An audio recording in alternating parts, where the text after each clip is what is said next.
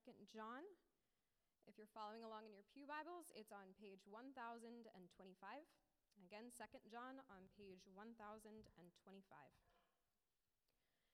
The elder to the elect lady and her children, whom I love in truth, and not only I, but also all who know the truth, because of the truth that abides in us and will be with us forever.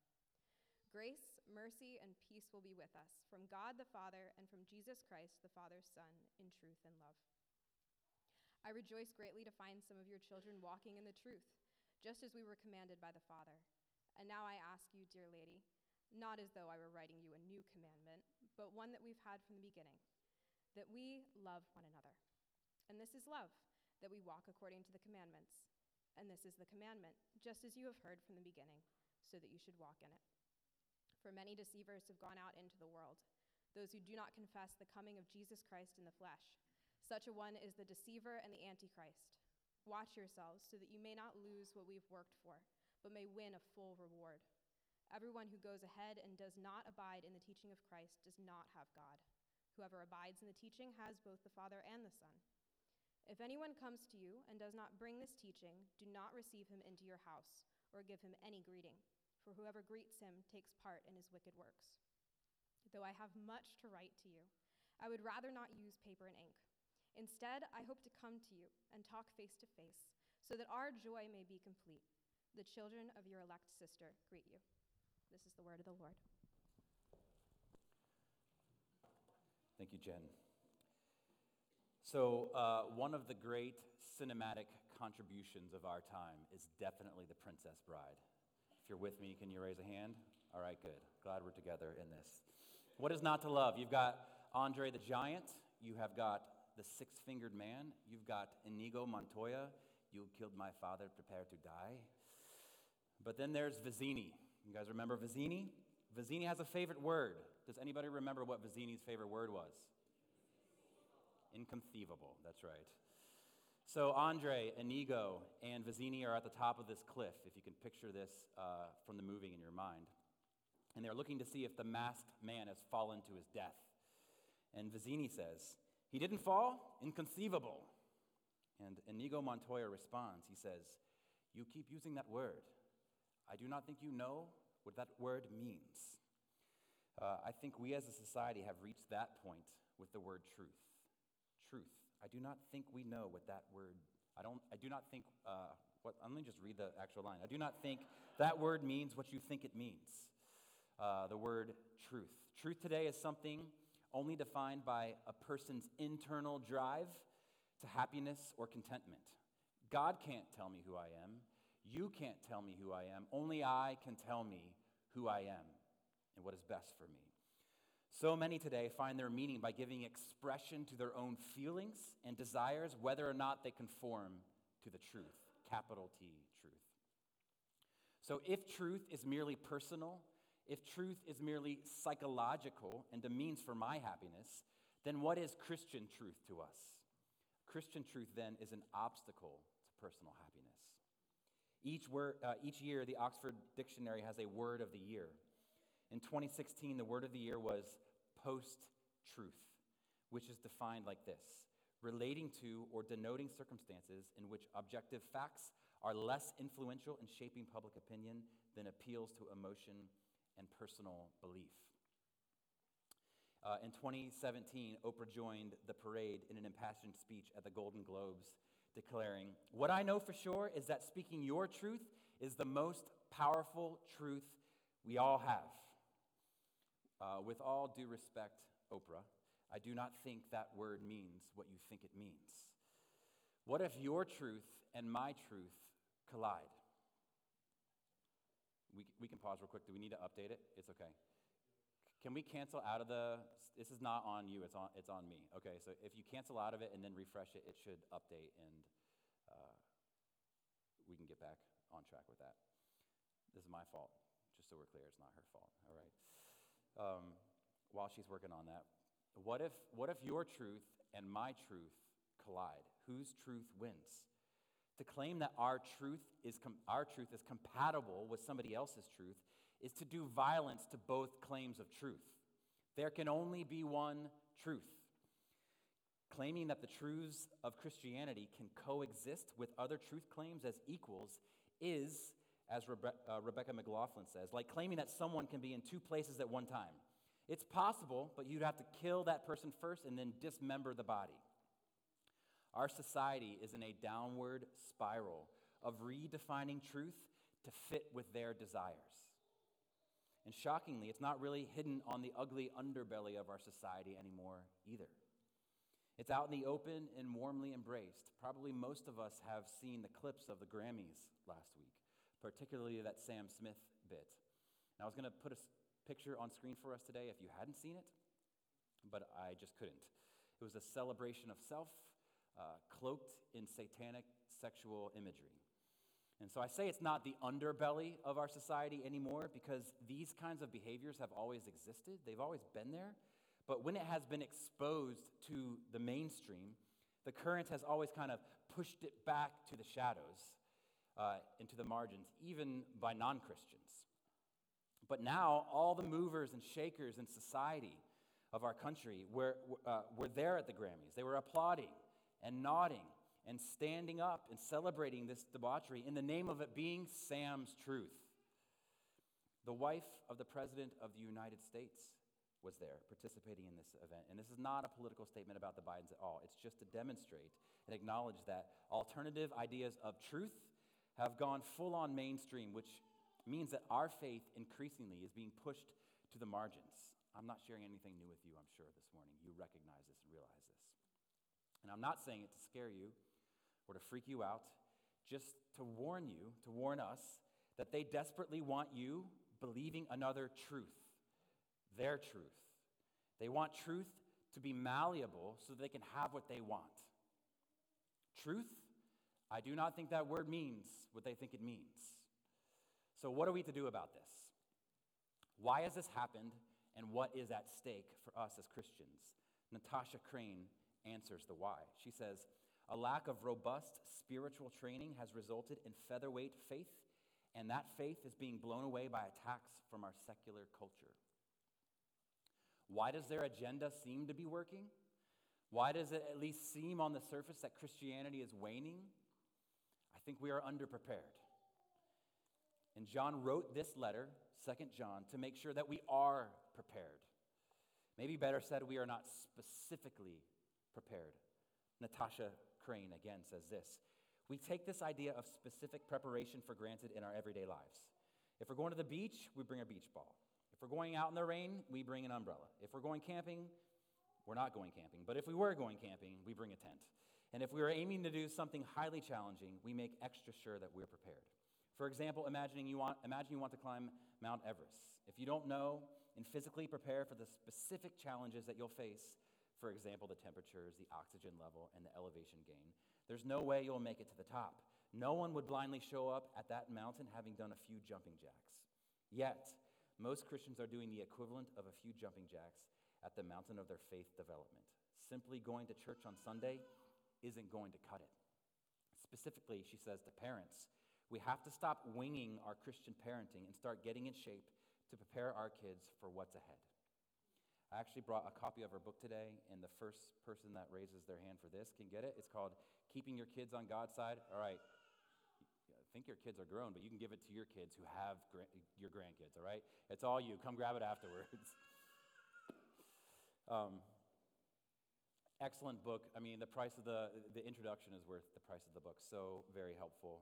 It's called Keeping Your Kids on God's Side by Natasha Crane. Can't recommend it enough. So the first thing that we're going to have to do to nail down in this effort right here, says John, is what the truth even is. He talks a lot about truth in this little letter, but he did back in his gospel too, just the Gospel of John. And listen, truth, Jesus is the only one who gets to define what that word means. There are no alternatives. Here's how Jesus prayed in his high priestly prayer in John 17. He says, I have given them your word, Lord, Father, and the world has hated them because they are not of the world, just as I am not of the world. I do not ask that you take them out of the world, but that you keep them from the evil one. They are not of the world, just as I am not of the world. Here it is. Sanctify them in the truth. What is truth? Your word is truth. As you sent me into the world, so I have sent them into the world. And for their sake I consecrate myself, that they also may be sanctified in truth. So truth isn't up for grabs. It isn't relative. Absolute truth is true regardless of how a person feels about it. How can we avoid the potent pull of the world's truth when God's actual truth is marginalized a little bit further every day that we live? What is the grid that we can sort of shove every idea through that we hear and process to make sure that it is aligned with God's truth? Well, that's John's intent in this little letter, to be that grid that we shove all these ideas through to make sure that they align with what God says is true. And so he's attempting to put a backbone of gospel steel into our hearts this morning. Truth is vitally important to John. He uses the word 4 times here early on in this short letter. And he actually says that the way that we love each other is in the truth. You can see it there in verse 1. And then look at the end of verse 5. He says, love one another. And then he defines this love in verse 6. And this is love, that we walk according to his commandments. Do you know what this tells us about love? It tells us that Christian love isn't squishy. It is solid. It has edges and boundaries. And it tells us that the love we share is based on the truth that we share. The love we share is based on the truth that we share. That's what John says in verse 1. He says he loves this church in the truth, by which I don't think he means, I truly love you, church. That's not what he's saying. No, he is drawing lines around what love actually is. Love is constrained by the truth, and this truth is what brings us together and protects us from the assault of the world. To quote another famous line from The Princess Bride, true love is what brings us together. Or if I may correct that priest from the movie, true love within the confines of God's truth is what brings us together. John Stott clarifies, we love each other not just because we are temperamentally compatible or because we are naturally drawn to one another, but because of the truth which we share. And according to John, this loving truth we share is a powerful protection against deception. So this is our big idea for today. Big idea is something like portable you can take home with you that hopefully sticks with you for at least a couple of hours until kickoff, all right? Here's the big idea. Walking together in true affection provides powerful protection from worldly deception. Got lucky with the rhyming today, okay? So let me tell you where I get that from. Walking together. There are 3 instances of walk here in this short letter. When I say walking together, it's drawn from verse 5 where it says one another. We love one another. Walking together.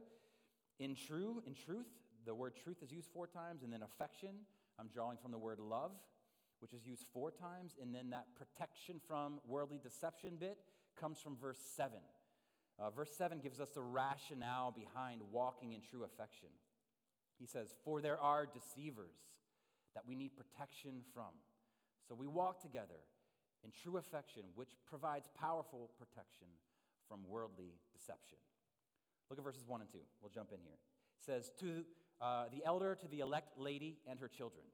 Now that is an interesting and maybe even strange to our ears. The elect lady, I think, is a reference to the church that John is writing to. Perhaps it was code language because of the times and the church being plagued with violence against them. We don't know that for sure, but it's potentially just code language there. But I think it's a reference to the church that John is writing to, not an actual woman or lady.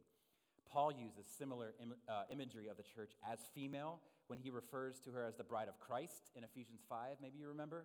John does the same thing in Revelation 21, and Peter closes his letter by saying, she, referring to the church that he's writing from, he says, she sends you her greetings. So this is not a new concept in the New Testament. I think it's definitely a metaphorical reference of greeting for the church that he is writing to. All of the familial family-type language that follows in this letter is similar. The references to children are the members of the church. The elect sister down there in verse 13, code language again for a sister church of the one to whom John is writing. Okay, So walking together in true affection provides powerful protection from worldly deception. Where are we going to walk together? What path are we going to walk down in such a way that we will be protected? First today, together, keep walking the old roads with Jesus. Keep walking the old roads with Jesus. Look at verse 5. And now I ask you, dear lady, not as though I were writing you a new commandment, but the one we have heard from the beginning. So Andrew Peterson, one of my favorite authors and songwriters, he has this great song that he wrote for his son when his son was turning 13. It's called You'll Find Your Way.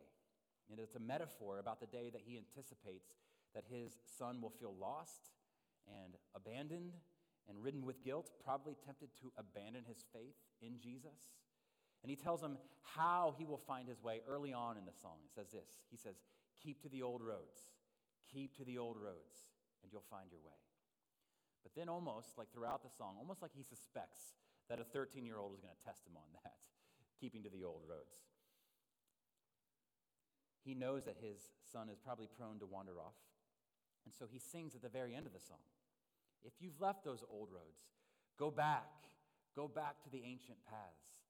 Lash your heart to the ancient mast and hold on, boy, whatever you do, to the hope that's taken hold of you, and you'll find your way. The old roads lead to an open door, and you'll find your way back home. This is my job as a pastor.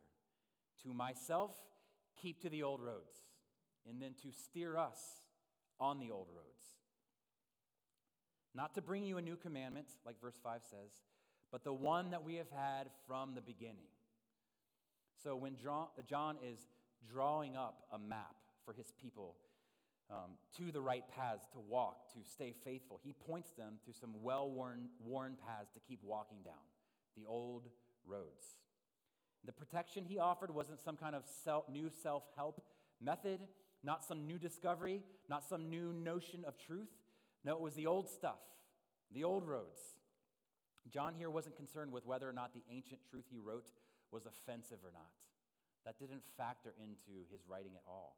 He was concerned about truth. He would rather offend his readers into heaven than to flatter them into hell. Doctrine mattered deeply to John, and it should matter deeply to us as Christians. At Trinity, we'd rather be divided by truth than united by error. Divided by truth is greater than being unified by error. It may not initially feel as loving, and I get that. It may not feel as welcoming to act in this way, but in the end, it is the most loving thing we can do for any human being ever. Hold to the truth of this book, or what John calls it there in verse 6, that which we have heard from the beginning.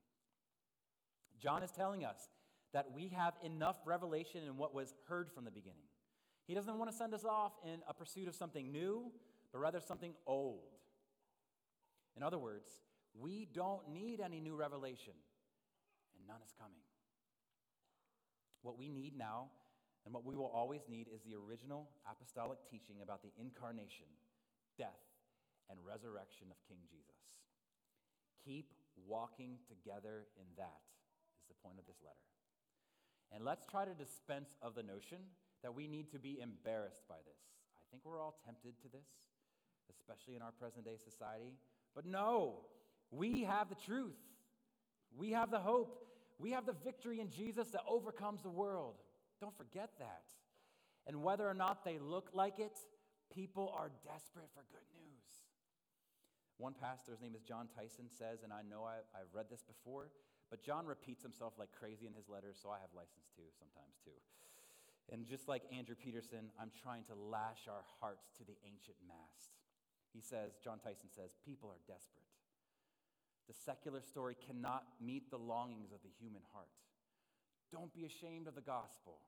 The very thing that you are ashamed of as a Christian is the very thing someone is seeking. So listen, when Rebecca McLaughlin says something like this, let's not be bashful, but bold. Let's not be blushing, but boldly proclaiming, like it is the truth that it really is. She says, Jesus claims to rule over all of heaven and earth. He presents himself not as the one possible path to God, but as God himself. We may choose to disbelieve him, but he cannot be one truth among many. He has not left us that option. There is nothing to be ashamed of here, church.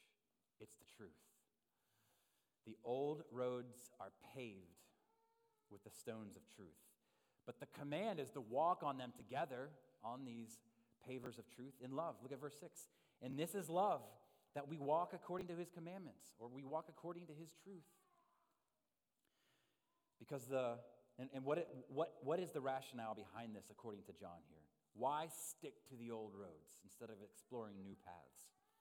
Because the road out ahead of Jesus and his teaching are fraught with eternal danger and deceit. Look at verse 7. Stick to the old roads, for, here it is, many deceivers have gone out into the world, those who do not confess the coming of Jesus Christ in the flesh. Such a one is the deceiver and the Antichrist. So in verse 8, he says, watch yourselves, watch it, be wary. Number 2, together, keep wary of those running ahead of Jesus. Number 1, together, keep walking on the old roads with Jesus. Number 2, together, let's keep wary of those running ahead of Jesus on those roads. Do you see what these antichrists were doing? Look at verse 9. Everyone who goes on ahead and does not abide or stay with the teaching of Jesus does not have God. Going ahead in the faith isn't progress in the faith. It's progress beyond the faith. They were running ahead of what they had heard from the beginning. They thought of themselves as progressive. But they had run so far ahead of Jesus' teaching that they had left God behind them. These kinds of people are super dangerous, and here's why. They still call themselves Christians, but they've unhitched themselves from Christ. And it's sometimes really difficult to see that. We should be wary of anyone who tries to improve the teachings of Jesus or to go on ahead of the teachings of Jesus. Man, you can find a lot of people that will agree with the Bible as long as it aligns with what they already personally believe. They like those parts of the Bible. But the moment it diverges from their beliefs, they divert from it. Others want God without Jesus. Jesus is definitive for our age. I think Jesus is clearly troubling to our still kind of religious society. There are still vestiges of religion and spirituality here. Even still, especially in the South, prayers are prayed before sporting events or in other public settings. But somewhere, deep in the recesses of that arena or that stadium, someone instructs the person who's going to publicly pray for the event to keep that prayer really benign. Talking about God is fine at your NASCAR race, but referring to Jesus is not. Jesus is the dividing line of our age. Jesus is definitive on our day, and we must not lose the doctrine of his divinity or of his humanity. Let's not surrender this to our culture. Let's stay warm by the fires of its truth.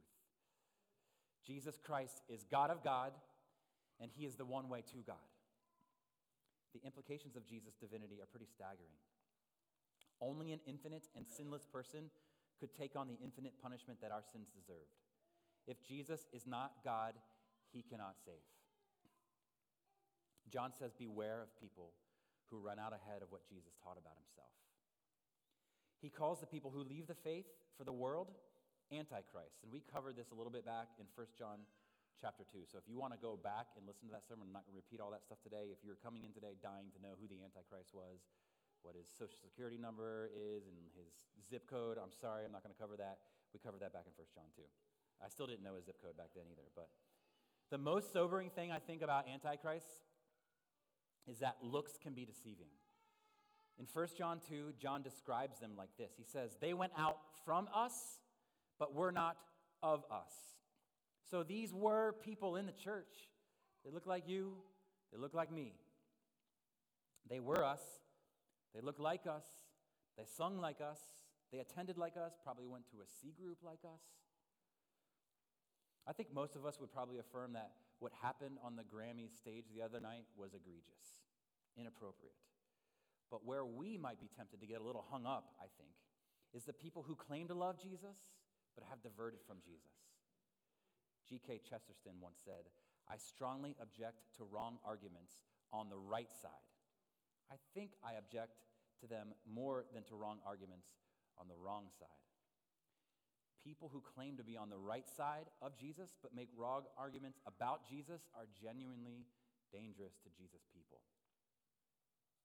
They say things like, to love God is to love yourself above all else and to give yourself all that you want. Treat yourself, right?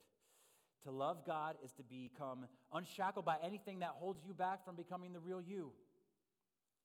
A lot of what they say sounds so smooth and compelling. I think more than anything, this is the kind of person that John is warning us about. The heart of all false teaching is a defective view of Jesus, and particularly that he is all authoritative.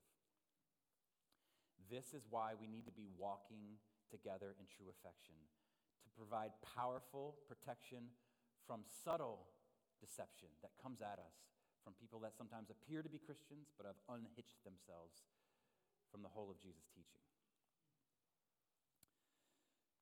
This true affection that provides protection is evidenced in some of the actions that we talked about last week, like really boots on the ground, good Christian fellowship and friendship. Number one of the things we encouraged was to graciously intrude into other Christians' lives, to do them deliberate spiritual good. And then when others take me up on this and take this instruction to heart, you can help them obey by humbly accepting these gracious intrusions from other Christians.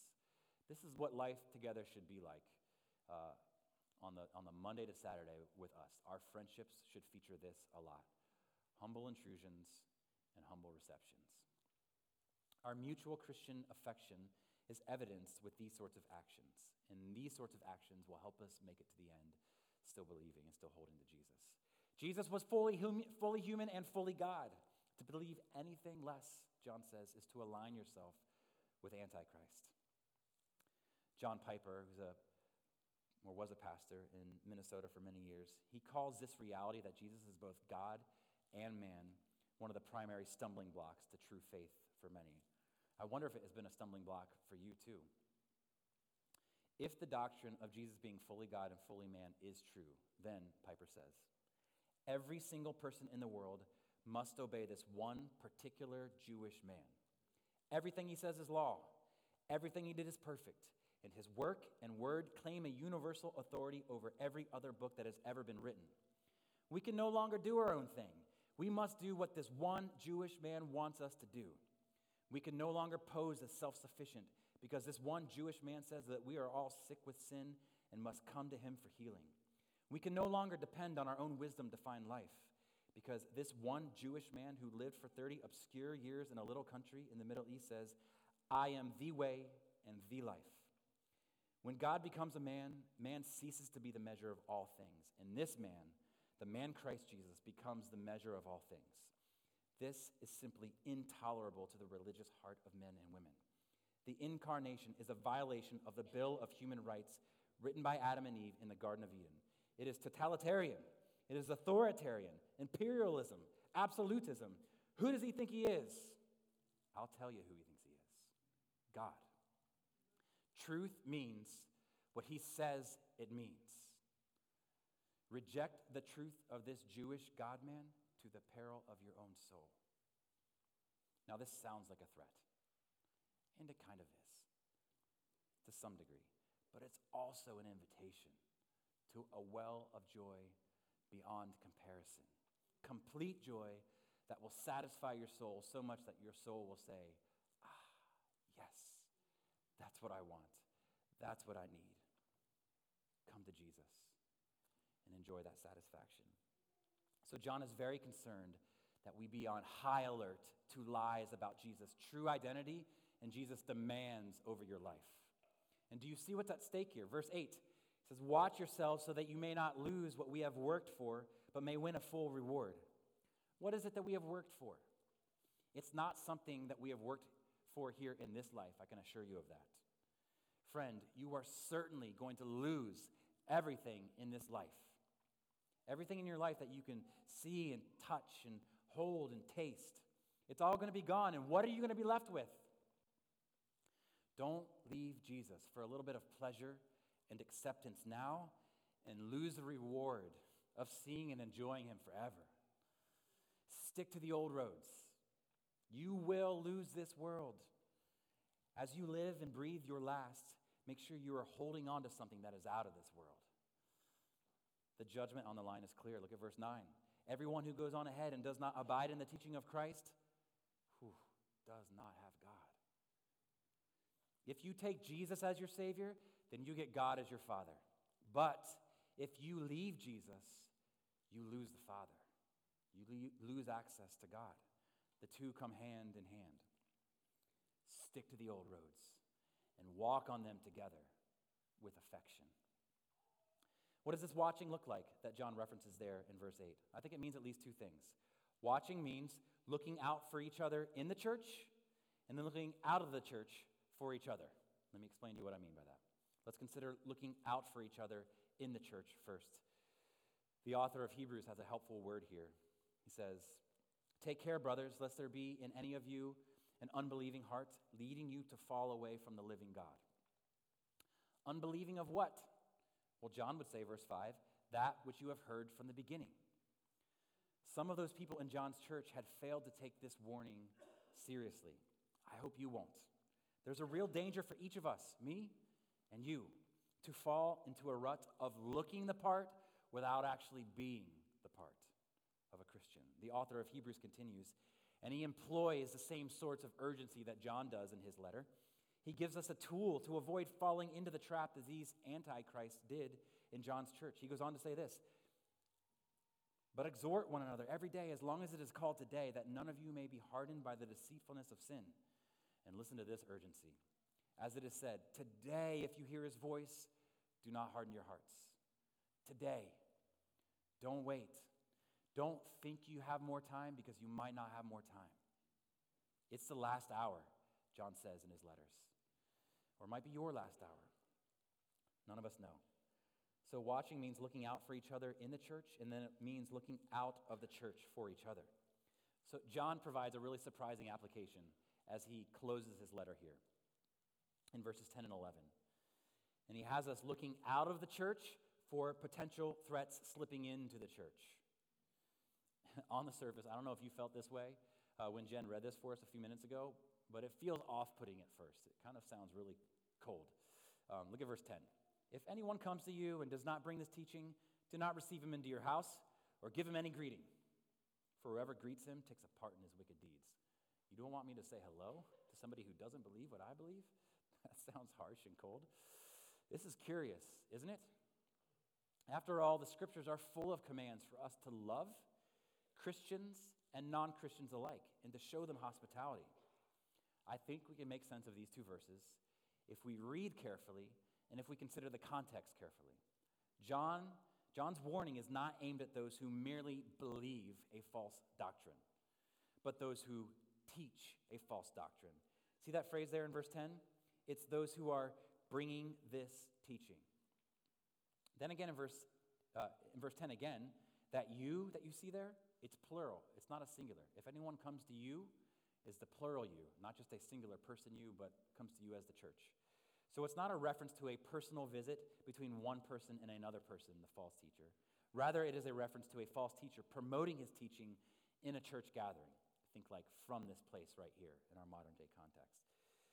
And then when John says, don't receive him into your house, we have to remember that the locations where churches were gathered during this time, they gathered in homes, in houses. So John is not forbidding private hospitality toward these false teachers. He is forbidding welcoming false teachers into the pulpit to promote their false and deadly doctrine. So this pulpit is a sacred place, and not because I'm here, because this is here. The Word of God, and the Word of God is where we find Jesus. This is a sacred place. We will not lag behind him. We will not run ahead of him. We will walk with him. And by God's grace, we will not allow anyone who lags behind or runs ahead, anyone who says less than Jesus or more than Jesus on any given subject, no one like that will occupy this place in this church. This last week, I read a portion of a sermon that was written way back in the 1700s. It was a sermon delivered by an African-American Puritan preacher named Lemuel Haynes. And it doesn't so much apply to you as it does to me. But I guess I just want you to know that each week, I too am under the microscope of God's word. I'm trying to read it for what it says and go wherever Jesus calls. It changes and sanctifies and corrects me every single week, as I hope it does for you too. Here's what our brother Lemuel said almost 300 years ago. He says, "A minister who watches for souls as one who expects to give an account will have none to please but God. When he studies his sermons, this will not be the inquiry, how shall I form my discourse so as to please and gratify the humors of men and get their applause? But how shall I preach so as to do honor to God? This will be his daily request at the throne of grace. This will be 10,000 times better to him than the vain flattery of men. His discourses will not be calculated to gratify the carnal heart, and he will not shun to declare the whole counsel of God. The solemn account that the faithful minister expects to give on the last day, on another day, will direct him in the choice of his subjects. He will dwell upon those things that have a more direct relation to the eternal world. He will not entertain his audience with empty speculations or vain philosophy, but with things that concern their everlasting welfare. Jesus Christ, and him crucified, will be the great topic and darling theme of his preaching. If he means to save souls like a skillful physician, he will endeavor to lead his patients into a view of their maladies and then point them to a bleeding Savior as the only way of recovery. The faithful watchman will give the alarm at the approach of the enemy, will blow the trumpet in the ears of the sleeping sinner and endeavor to awake them. This pulpit is not for personal opinions. The only reason I preach is because his commands are my concerns, and they ought to be yours too. His commands, your concerns. I've got a magnet up here. You guys never see it unless you've been up here before. It stares me in the face every week. It's a quote by Charles Spurgeon. It says, "Others may preach as they wish, but as for this pulpit, it will always resound with the substitution of Christ." And that is our rallying cry here at Trinity for sure. A couple of concluding observations and applications, and I'll let us go. First, holding firmly to truth doesn't give us license to be jerks, all right? I once read, "It's often said that you should respect other people's beliefs, but that's wrong. What's vital is that you should respect other people." In other words, contend with false beliefs. It's okay to do that. We should do that. If we love others, we will do that. But do it graciously and respectfully, honorably. We should treat our world with compassion. But man, do they need God's truth over and above the feeling of our acceptance. So second, holding firmly to truth doesn't give us license to be silent either. At the same time, our love for others must never undermine our loyalty to truth. Love for others must never undermine loyalty to truth. It's not on us as Christians to make sure that other people feel loved at the expense of truth. It's on us to actually love them with the truth, even if it costs us social cachet or worse. Jesus was never about making people feel good at the expense of their souls. The old roads are safe, church. They're safe because that's where Jesus walks. So together, let's walk the old roads with Jesus. Together, in true affection that provides powerful protection from worldly deception.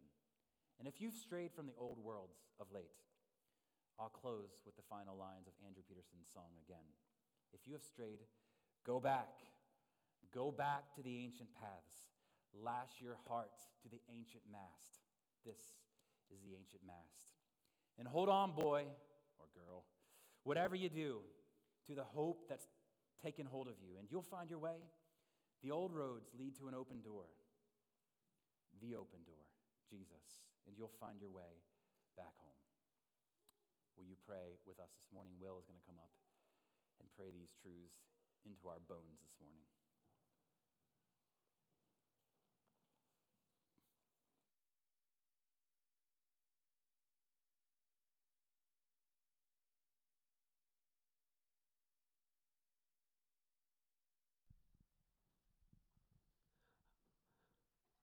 Let's go before the throne of grace.